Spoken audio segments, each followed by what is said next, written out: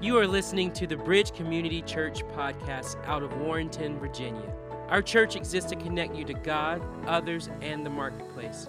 For more information, you can visit us online at bridge4life.com. Thank you for listening, and we hope you are blessed by today's message.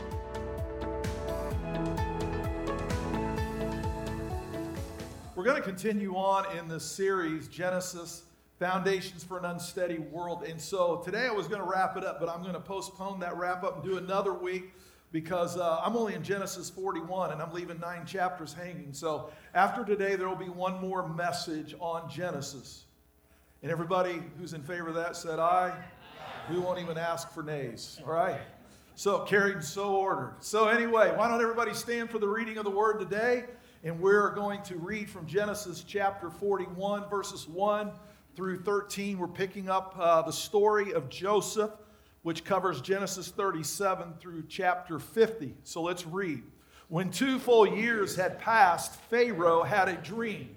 He was standing by the Nile, when out of the river there came up 7 cows, sleek and fat, and they grazed among the reeds. After them 7 other cows, ugly and gaunt, came up out of the Nile and stood beside those on the riverfront. And the cows that were ugly and gaunt ate up the 7 sleek, fat cows. Then Pharaoh woke up. He fell asleep again and had a second dream. 7 heads of grain, healthy and good, were growing on a single stalk. After them, 7 other heads of grain sprouted, thin and scorched by the east wind. The thin heads of the grain swallowed up the 7 healthy, full heads. Then Pharaoh woke up. It had been a dream. In the morning, his mind was troubled, so he sent for all the magicians and wise men of Egypt. Pharaoh told them his dreams, but no one could interpret them for him. Then the chief cupbearer said to Pharaoh, "Today I am reminded of my shortcomings. Pharaoh was once angry with his servants, and he imprisoned me and the chief baker in the house of the captain of the guard. Each of us had a dream the same night, and each dream had a meaning of its own. Now a young Hebrew was there with us, a servant of the captain of the guard. We told him our dreams, and he interpreted them for us, giving each man the interpretation of his dream. And things turned out exactly as he interpreted them to us. I was restored to my position, and the other man was impaled."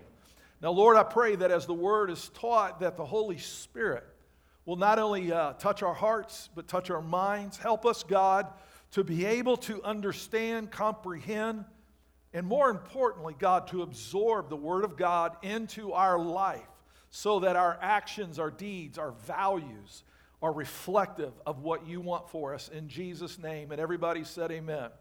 Amen. The Lord bless you. You can be seated. As we look at these scriptures, I always like to give some insight, some interesting facts. Some of them are sometimes tied directly to the message. Sometimes they're not, but today definitely is.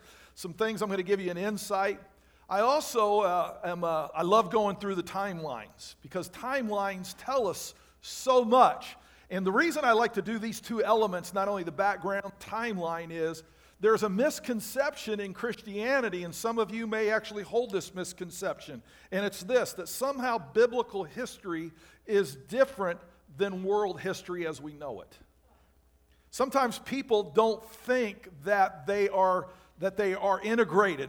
We learn a biblical history, then we go to our universities, our schools, and we learn world history, and we never hear anything about the biblical history. So in our brains, we can create some types of categories like, well, I know there's a biblical history, and I just believe it. And that's fine, but I don't feel like world history as it is taught is a threat. I will acknowledge that much of what they teach may edit out. But our biblical history is not in conflict with world history. So today, as I go into the message, I want to say that so that you can see where this story falls. Because the story of Joseph, supposedly, and by the way, I do believe it happened, okay? but I'm just taking a neutral position here for a second, okay? Supposedly played out on a world stage. Well, shouldn't we know who those world players were? Shouldn't there be some type of confirmation? I'm not saying we're going to find Joseph's name, but if he became second in command and did what he did, shouldn't there be some evidence of this in world history? Because this is significant. So my answer is yes, world history does confirm some elements of the story enough to know that this really did happen. So let me lay out this timeline, because we're talking about Genesis 41. I had this up last week. Timelines are important for this particular reason. When you want to find the truth, let's go into the law enforcement arena. Okay? One of the first things they try to do is establish a timeline. Who was where? What were they doing? When did they arrive? When did they depart? Where did they go? The first thing in being able to solve any type of case is establishing a timeline of who and where were they at what time. And that tells you so much of what was possible and what was not possible. And it's the same way here. I want to give you a timeline. So I did speak on Genesis 12. That's the story of where Abraham got his promise that God would make his descendants as numerous as the stars. That was around 2058 BC. Then came his son Isaac. In Genesis 26, I shared that. He's in the land of the Philistines. And while he does well, the promises associated with Abraham, the descendants, it's not playing out yet. In fact, he's not even in the right land at that particular time. But that's around 100 years later, 1958 BC. Then comes Jacob, and I shared on that chapter in Genesis 32, where he has a wrestling match with the angel. That was around 1896. So now we're in Genesis 41. And this is about 1852 BC. This is when he gets promoted from prison to second in command of Egypt. So we're now roughly 200 years after Abraham has gotten his promise. Why do I say that? We need to adjust our thinking on how God delivers his promises. We think if he doesn't do it by next week, then it's not going to happen. And then we go, well, certainly if it doesn't happen in my lifetime, then God must not be going to do it. I got news for you. God's promises go beyond your first and your last breath. And we have to understand how God's promises work. And so let me give you a little more insight. What was this world that Joseph was stepping into when he got put in second in command? Like, who's he working for? What is this like? What is his responsibility? What do we know from world history that could contextualize his life? Well, let me give this to you. So we suspect that Joseph was taken to Egypt around 1865 BC. This is when he got sold. Joseph was promoted to second in command around 1852. So he was in prison 13 years. He went there as a 17-year-old. He's 13 years. He did a short stint in Potiphar's house, remember, and then was returned. And he's now 30. And he was promoted under the Pharaoh, Sesostris III. Now, I know some of you don't know Egyptian history, so how about I give you a little bit of that? Okay. You do a little, how many have ever heard of the Middle Dynasty and things like that in Egypt? This is the Middle Dynasty, okay? His father, Sesostris II, okay, was the previous Pharaoh. Now, I got to tell you about these guys because you read the story of what Joseph did, and you're thinking, so this guy was able to convince the world power that he needed to adjust his economic plan.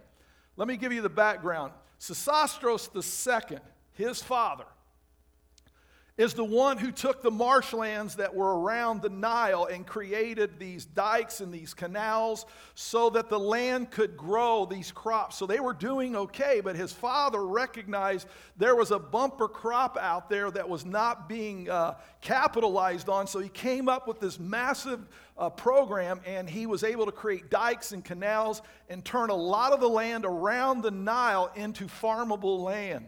Does anybody see where this is going? Since Joseph said, you have these bumper crops and you better start.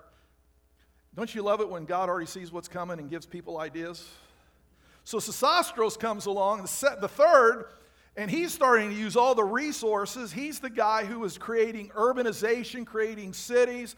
He was reviving the trades because the cities were being built. So he was taking the surplus and using it for development of the urban centers.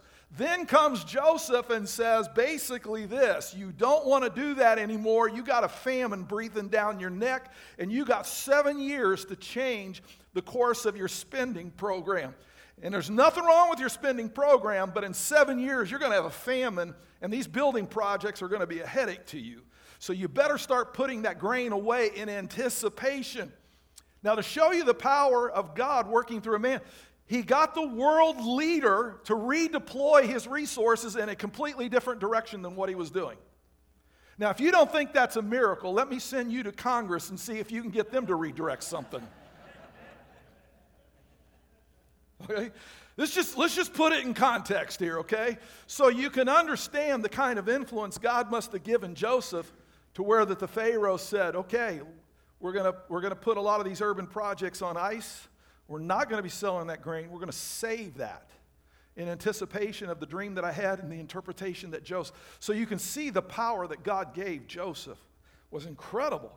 Here's the other thing we know about Sesostris III, just an interesting note. The average Egyptian was 5'4".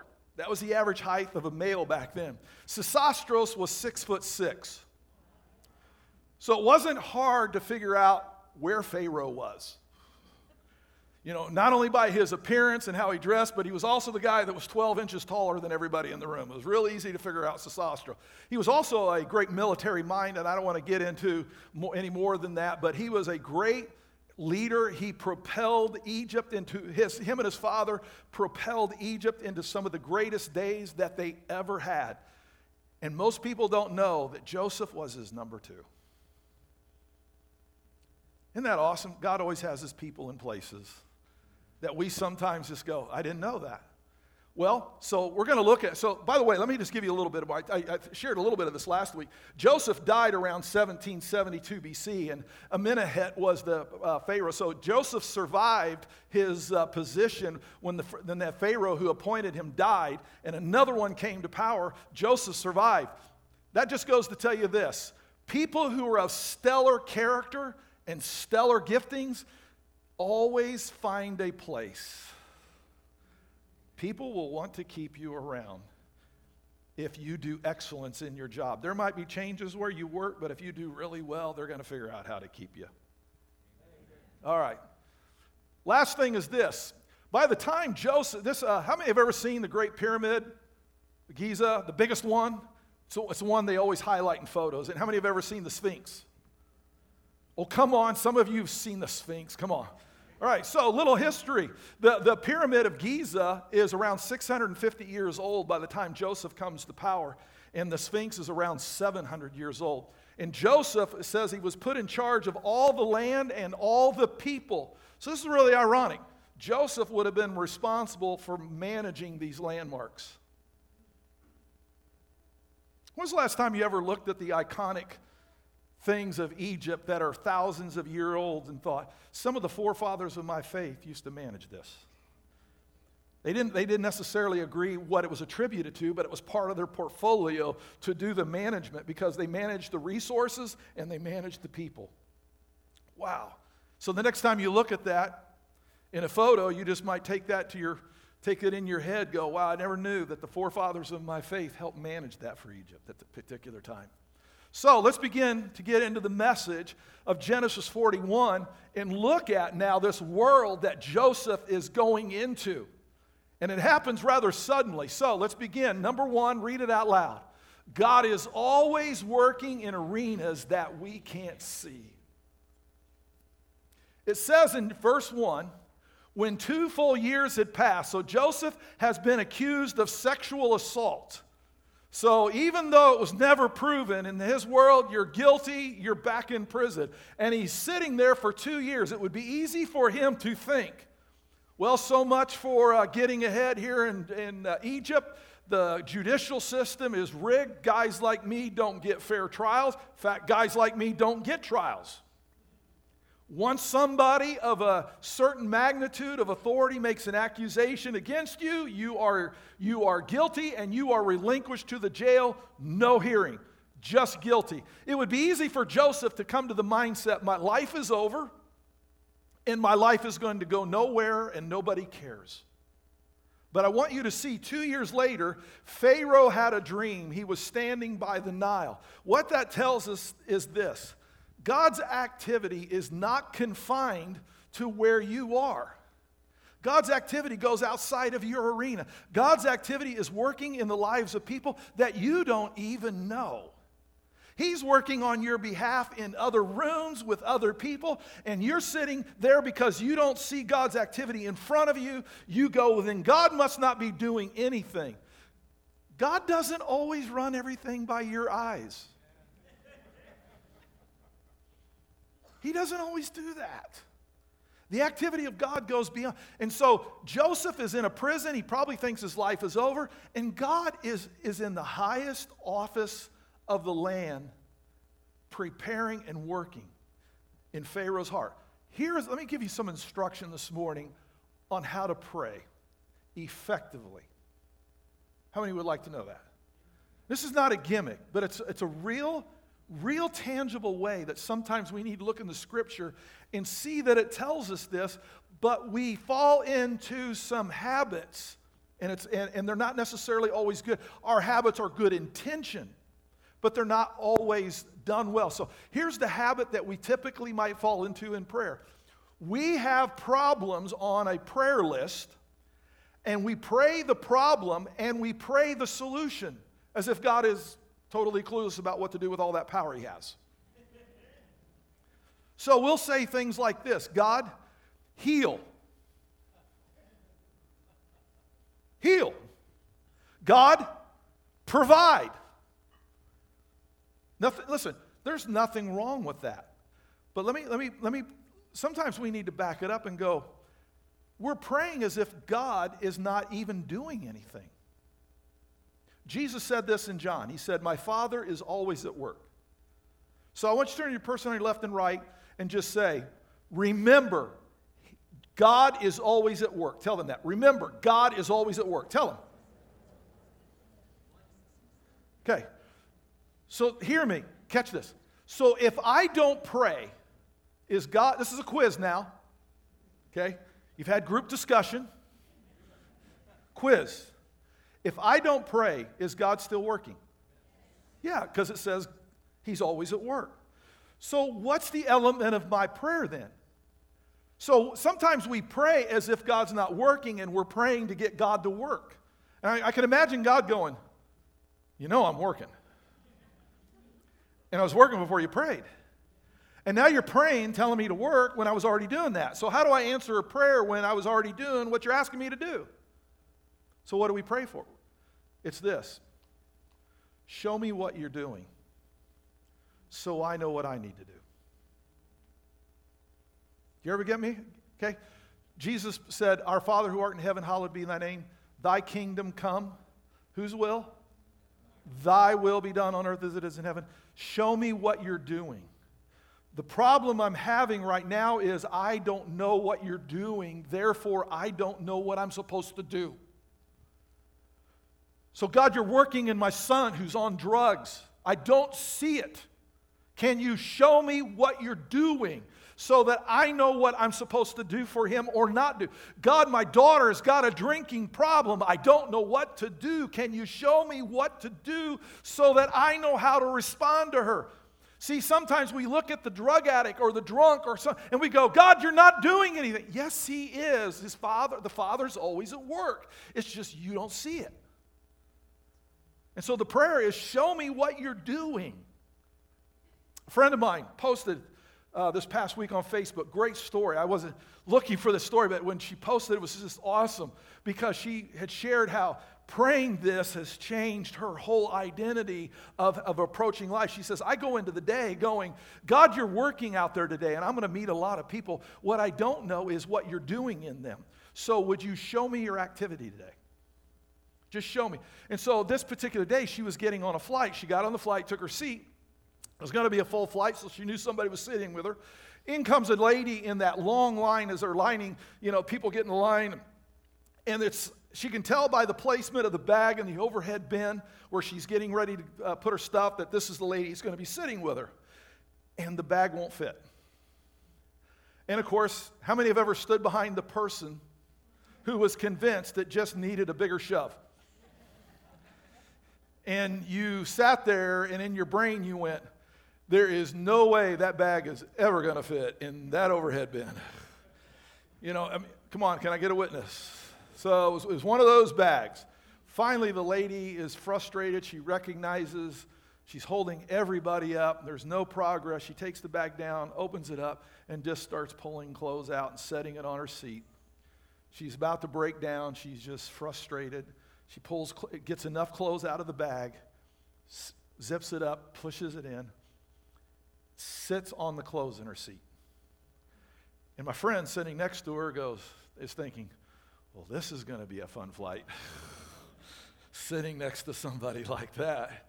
And so she just, tried to be kind and say, it's always frustrating when you think the overhead bins are a certain size, and then you get on the plane, and then you find out they're not, and the bag that you've packed won't fit. It's always frustrating. Yes, it is very frustrating. And she said, where are you flying to? Where's your final destination? And the lady was just trying to keep a grip. Told her, said, I'm headed to such, and she goes, oh, that's great. Must be what? Family get together, vacation, whatever. No, it's my husband's funeral.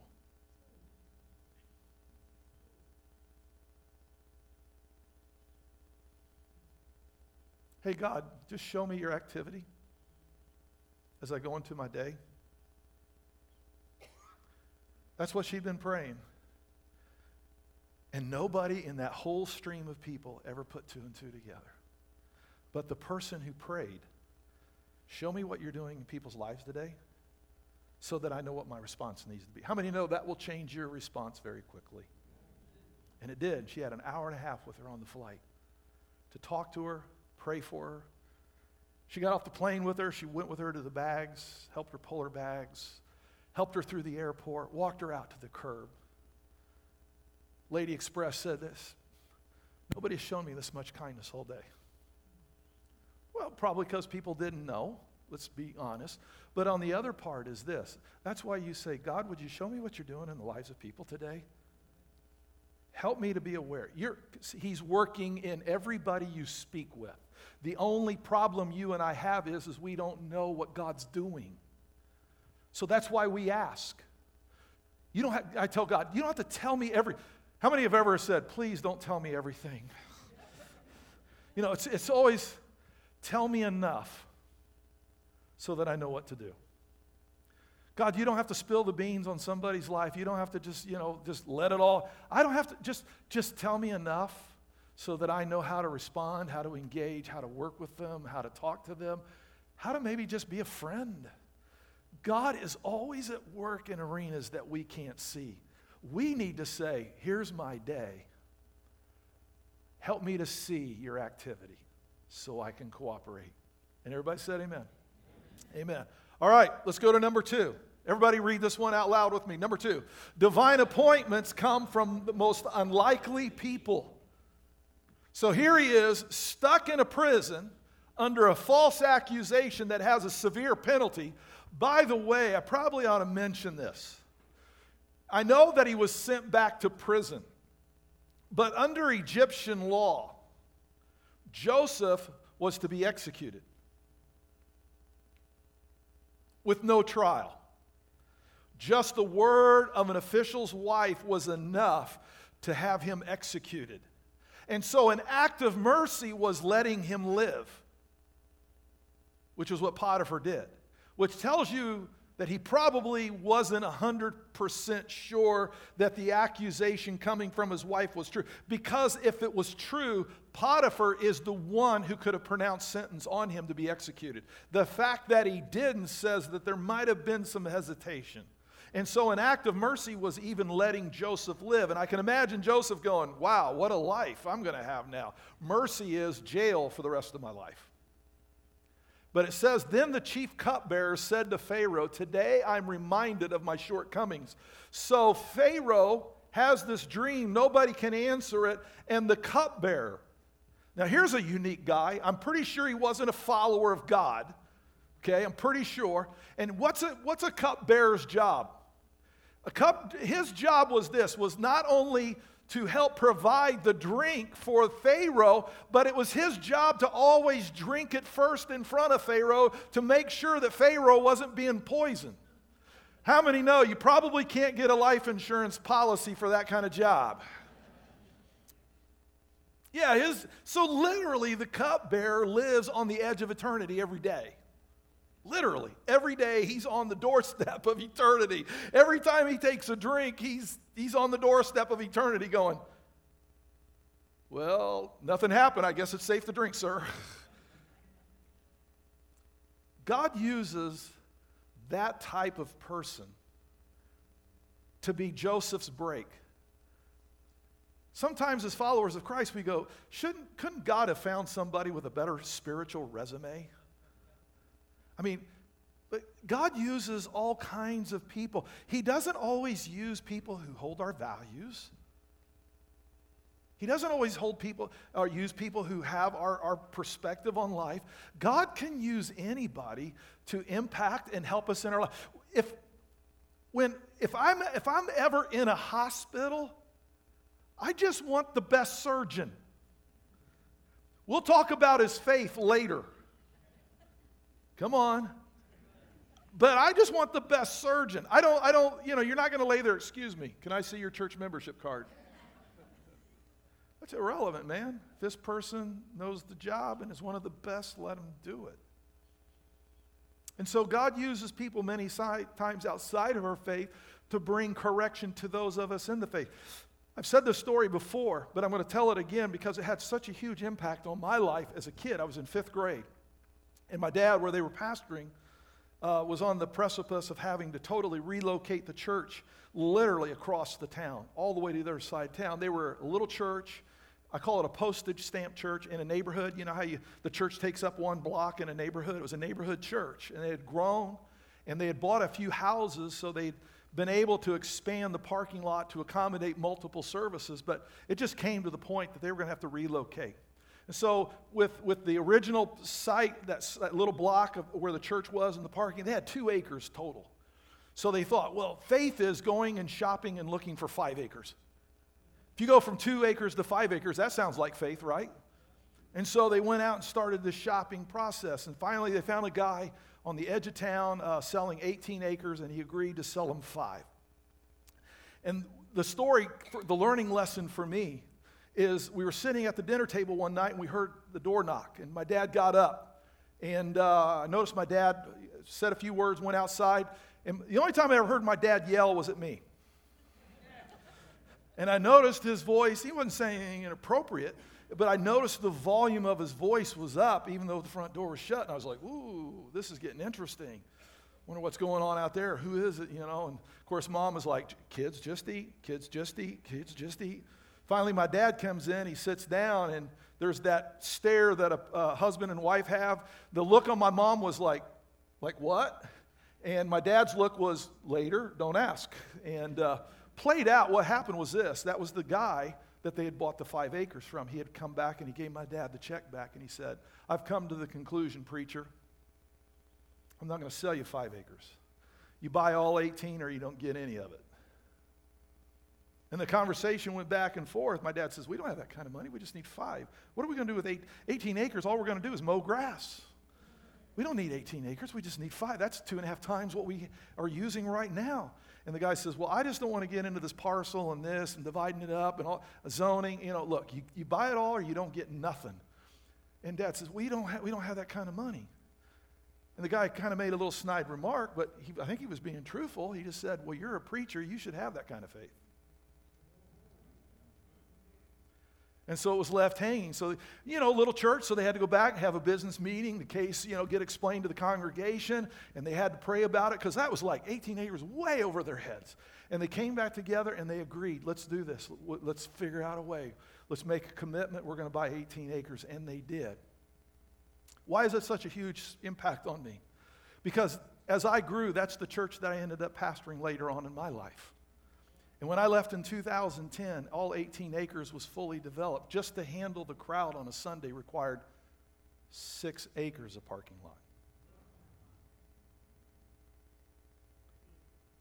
God used a man who wasn't even a follower of him to tell the church, your vision's too small. You guys aren't thinking big enough. You think you need 5 acres just for whatever you plan on doing, your building, your parking, 5 acres is all you need. And God was saying, good grief, that's not even enough for the parking that I have in store for you. God used somebody outside the faith, get this, to correct the entire church leadership. Well, we all know God's not supposed to do that. I mean, come on, God, bring in somebody with a high caliber spiritual resume who can consult the church from a spiritual standpoint. And God says, nah, I'm going to use somebody outside the faith to bring correction on you because your vision's too small. Divine appointments come from the most unlikely people. And that's why I say we need to be asking God, show me what you're doing. And we just might be surprised who he's using. And everybody said amen. Amen. Number 3, read it out loud. Our spiritual identity must be greater than our cultural identity. So I'm going to read a passage here. Might surprise you a little bit.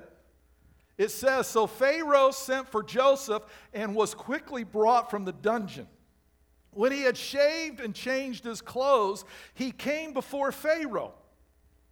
You read that verse and you just go, well, yeah, I mean, the guy's in prison. He stinks. His clothes are horrible. His hair is probably pathetic. Who knows what shape his beard is in? And if he's going to go stand in front of Pharaoh, yeah, you look presentable. And that's our Americanism kicking in. What actually happened was this. If you know, the Hebrews took pride, the Jewish people took pride in growing their beards. Okay? That was an element of pride, of identification. If you've seen any of the Egyptian hieroglyphics and things that they painted on the walls, you notice that they were just the opposite. They believed in a completely shaved head, no facial hair. If it was some kind of a special ceremony, they would put on something fake. But essentially, they, especially at Pharaoh's level, he was a god, so you could have no hair on your entire body. You had to be totally shaven, completely.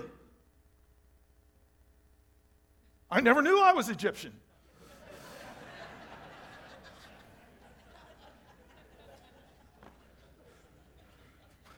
Some of you are having to take a moment to think about this as you look at me, and all I can say is look at my eyes and look just 6 inches north. You're good. Okay.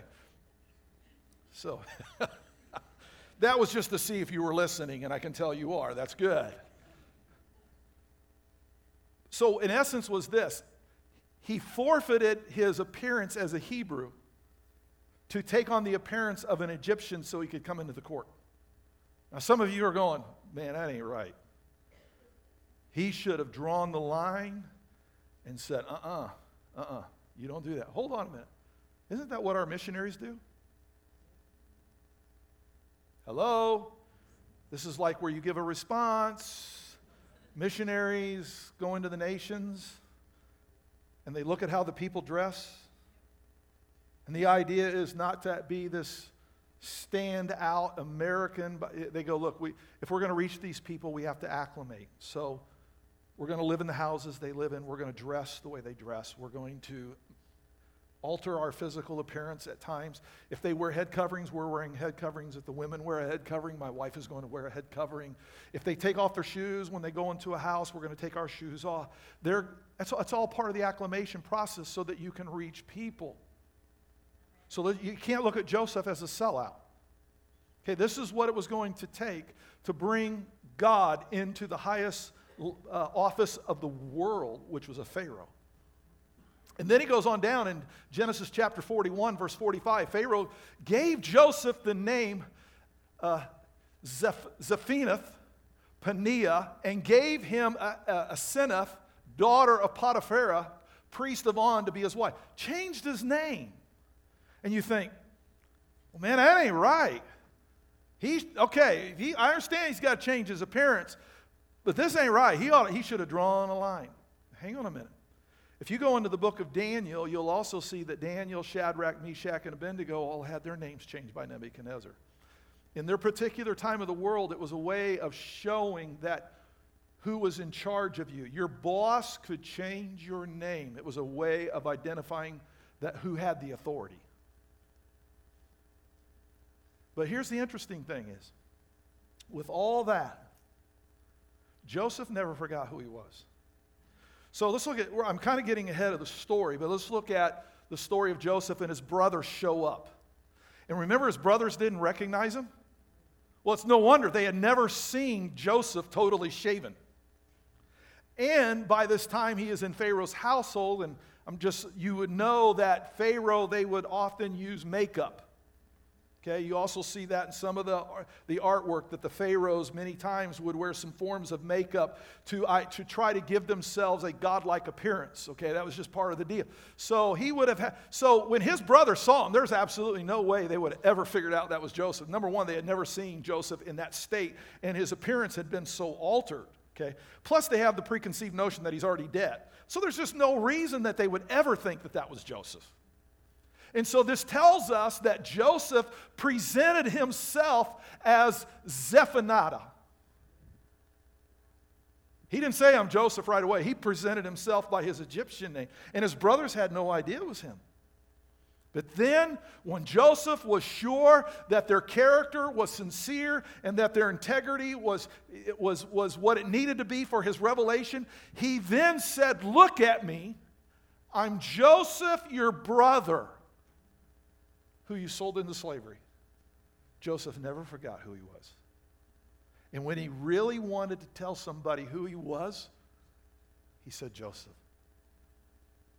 With all the trappings and the things that came along with that household of Pharaoh and the authority, Joseph, listen to me, Joseph still knew he was Joseph. Later on, in Genesis chapter 50, you'll read that Joseph died. He actually died before many of his brothers. Even though Joseph was one of the younger brothers, he was one of the first of the brothers to die. We don't know why. We don't know what happened. But it just said he called his brothers and he was explaining to them the blessings.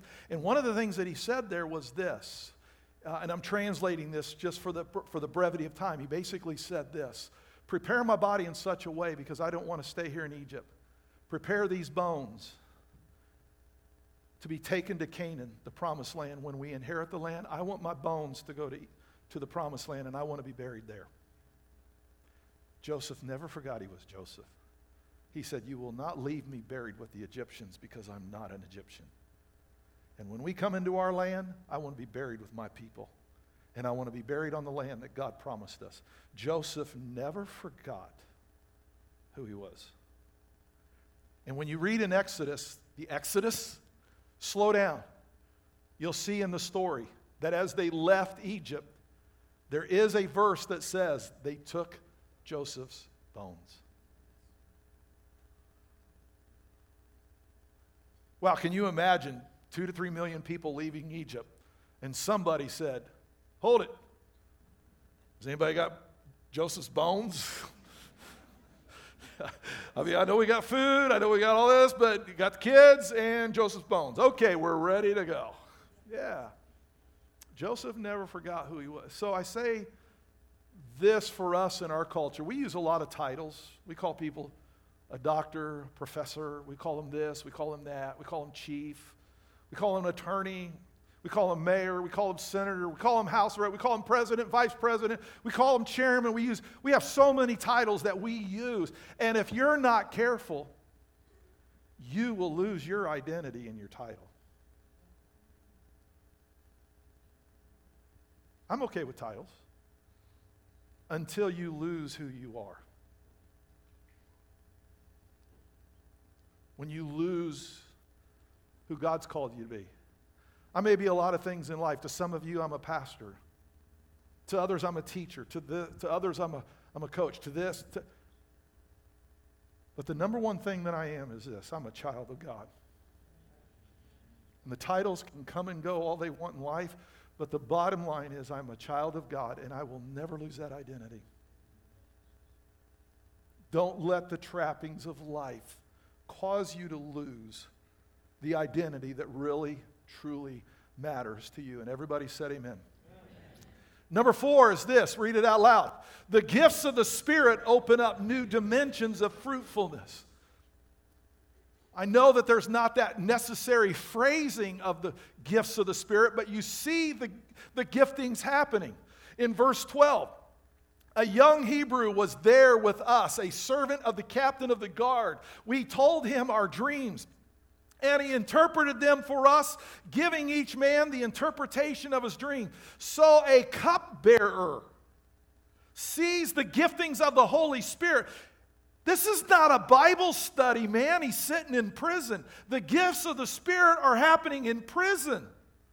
At least have the decency to have a Bible study. But does that show you that God says, will you just ask what I'm doing and how I'm doing it and be there? It's not always the holy moment that you think it's going to be. It doesn't get any more unholier than on death row in a prison, which is what that was. And the gifts of the Spirit are flowing, and a dream is being interpreted. Look at this. Then you come to chapter 41, verses 38 through 40. Pharaoh is impressed. Now get this. Pharaoh thinks he's a god. And what happens? So Pharaoh asked them, meaning his court, speaking to them about Joseph, can we find anyone like this man, one in whom the Spirit of God? Does everybody see the word God? Do you see it's capitalized? Notice it's not a little g. So that tells us when Joseph was inquired, who's your God? He said, well, my God's name is God.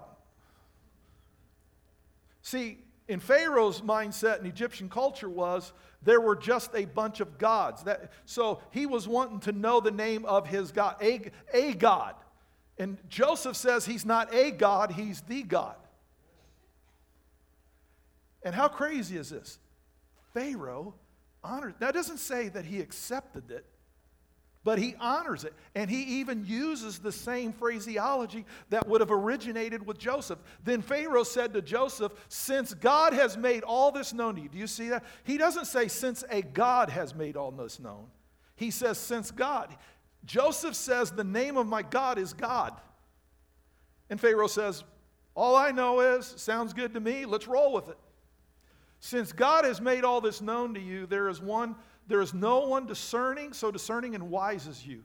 You shall be in charge of my palace, and all my people are to submit to your orders. Only with respect to the throne will I be greater than you.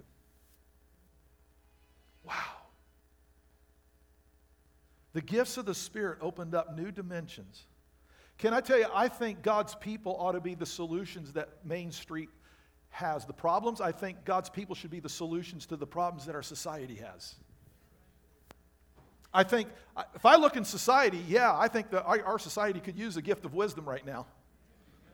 Our society could use the gift of knowledge. Our society could use the gift of discernment. We could use the gift of leadership. We could use the gift of administration. We could use, you can just list them and you're like, man, the gifts need to be flowing on Main Street, man. The gifts need to be flowing where you work. And here's the thing. Those things open doors and bring more opportunity to us to have impact. It's tough to be a witness if you can't have impact. But you just got to know when God gives you impact what it's for. Stop thinking that every break in life is designed to make you famous. I don't know what it is. Americans. Man, I got a break. I'm going to be famous. I'm going to make a lot of money. Wow. What a dream. As a follower of Christ, I'm amazed that God's going to give me the platform. Do you know what I'll be able to do for Him? Do you know what I can do from that platform for God compared to what I'm doing today? This is incredible.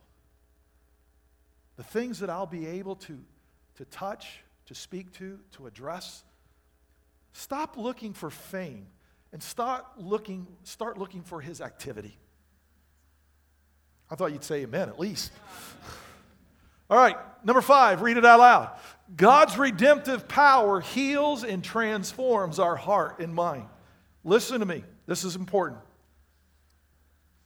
Just because you're successful doesn't mean you can't be hurt.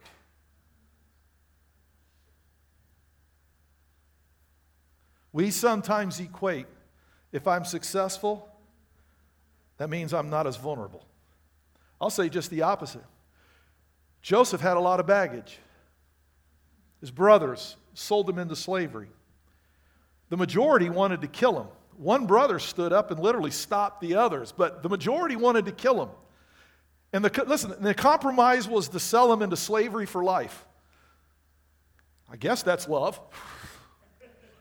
And then he works his way out, and he gets accused of sexual assault. And because of who the accusation originated from, there's no hearing. He's just convicted and back to prison. And we know that he's literally on death row because the 2 guys that he was consulting with, both of them were staring at death. He's literally on death row. And you can say all the positive things that you want, but Joseph had to be having a wrestling match in his brain like, well, so much for being a good guy. So much for it all works out. So much for you reap what you sow. Look where I'm at. I'm where the worst of the worst is, and I've done nothing to deserve this. I've only done what's right. Look where I'm at. Nobody will even hear my case. So on down in verse 50, 52, let me read this. Before the years of famine came, 2 sons were born to Joseph of Asenath, daughter of Potiphera, priest of On. Joseph named his firstborn Manasseh, and said, it is because God made me forget all my trouble in all my father's household. I'm going to come back to that. The second son he named Ephraim, and he said, it is because God has made me fruitful in the land of my suffering. Do you see the first one, forget all my trouble? So how does God take bad junk and change us to where that we can not be stung by that junk anymore? And most of you know the story when he came to his brothers. When his brothers came, there was that moment of reconciliation, and they were scared. Okay, this guy's going to kill us now. And he has the means to do it. He has all the authority. And he says, no, guys.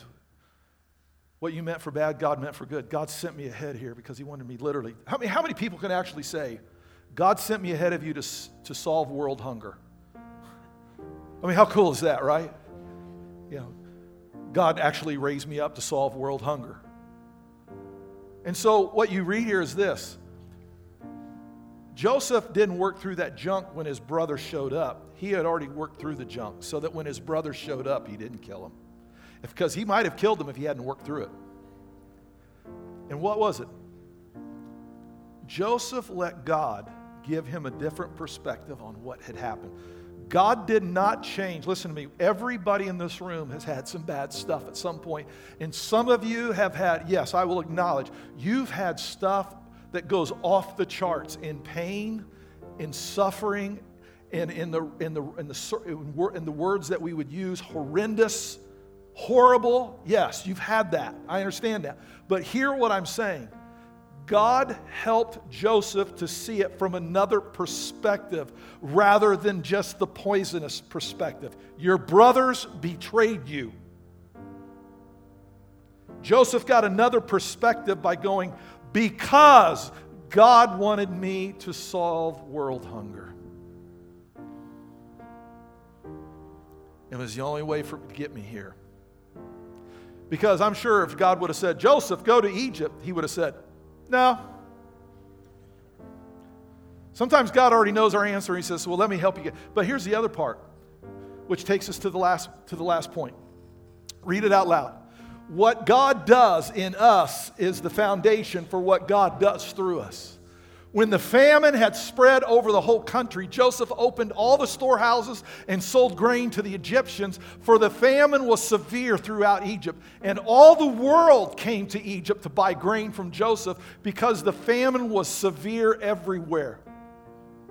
Why did God have to do that to Joseph? Because the backbone of Egypt's economy was that slave labor. And God wanted Joseph to see how critical they were to the world, to Egypt. And he was saying, listen, you understand that Egypt only does as well as its labor force. By the way, remember I told you that it was under that Pharaoh that the trades took off? It was partly because of Joseph's intervention to say, let me tell you something, these slaves go down, you don't feed them, you're sunk. Because that means all the work comes to you guys. You need them. And here's the second thing. Joseph was an outsider. He was a Hebrew. Oh, he was dressed like an Egyptian. They gave him an Egyptian name. But inside he was a Hebrew. And there were people who knew he was a Hebrew. And they all knew where he came from. And Joseph could stand in Pharaoh's household and go, I know these slaves aren't Egyptian, but you better treat them with respect, and you better treat them with dignity, and you better feed them. Because I know how much work they do, because I used to do that work. You need them. And the second thing Joseph could have made a strong case for with Pharaoh is this. You have enough to take care of the world. I know they're not Egyptian, but that doesn't get you off the hook from helping them. You need to help the world. You have the resources. They're not asking for handouts. They're asking for you for help. And that's no different than me when I asked for help. Help them. I firmly believe it was because of Joseph that not only was Egypt spared, the rest of the world was spared. What God does in you is because later on he wants to use that to serve somebody else. Your miracle today will be somebody else's miracle tomorrow. God sometimes lets you suffer because he knows that when you get through it, you will so connect with people who go through that type of suffering, and you'll say, I'm going to be there for them the way somebody should have been there for me. There'll never be a person who will walk that dark valley as lonely and as dark as I did. I'm going to be the voice that walks with them. I'm going to step back into that world, not to join, but to save them. God, listen to me. Your miracle is not just your miracle. Your miracle is somebody else's miracle. And because of Joseph, there's a lot of people whose lives were spared, and they weren't Egyptians. But Joseph said, does that really matter? We're in a position to save them.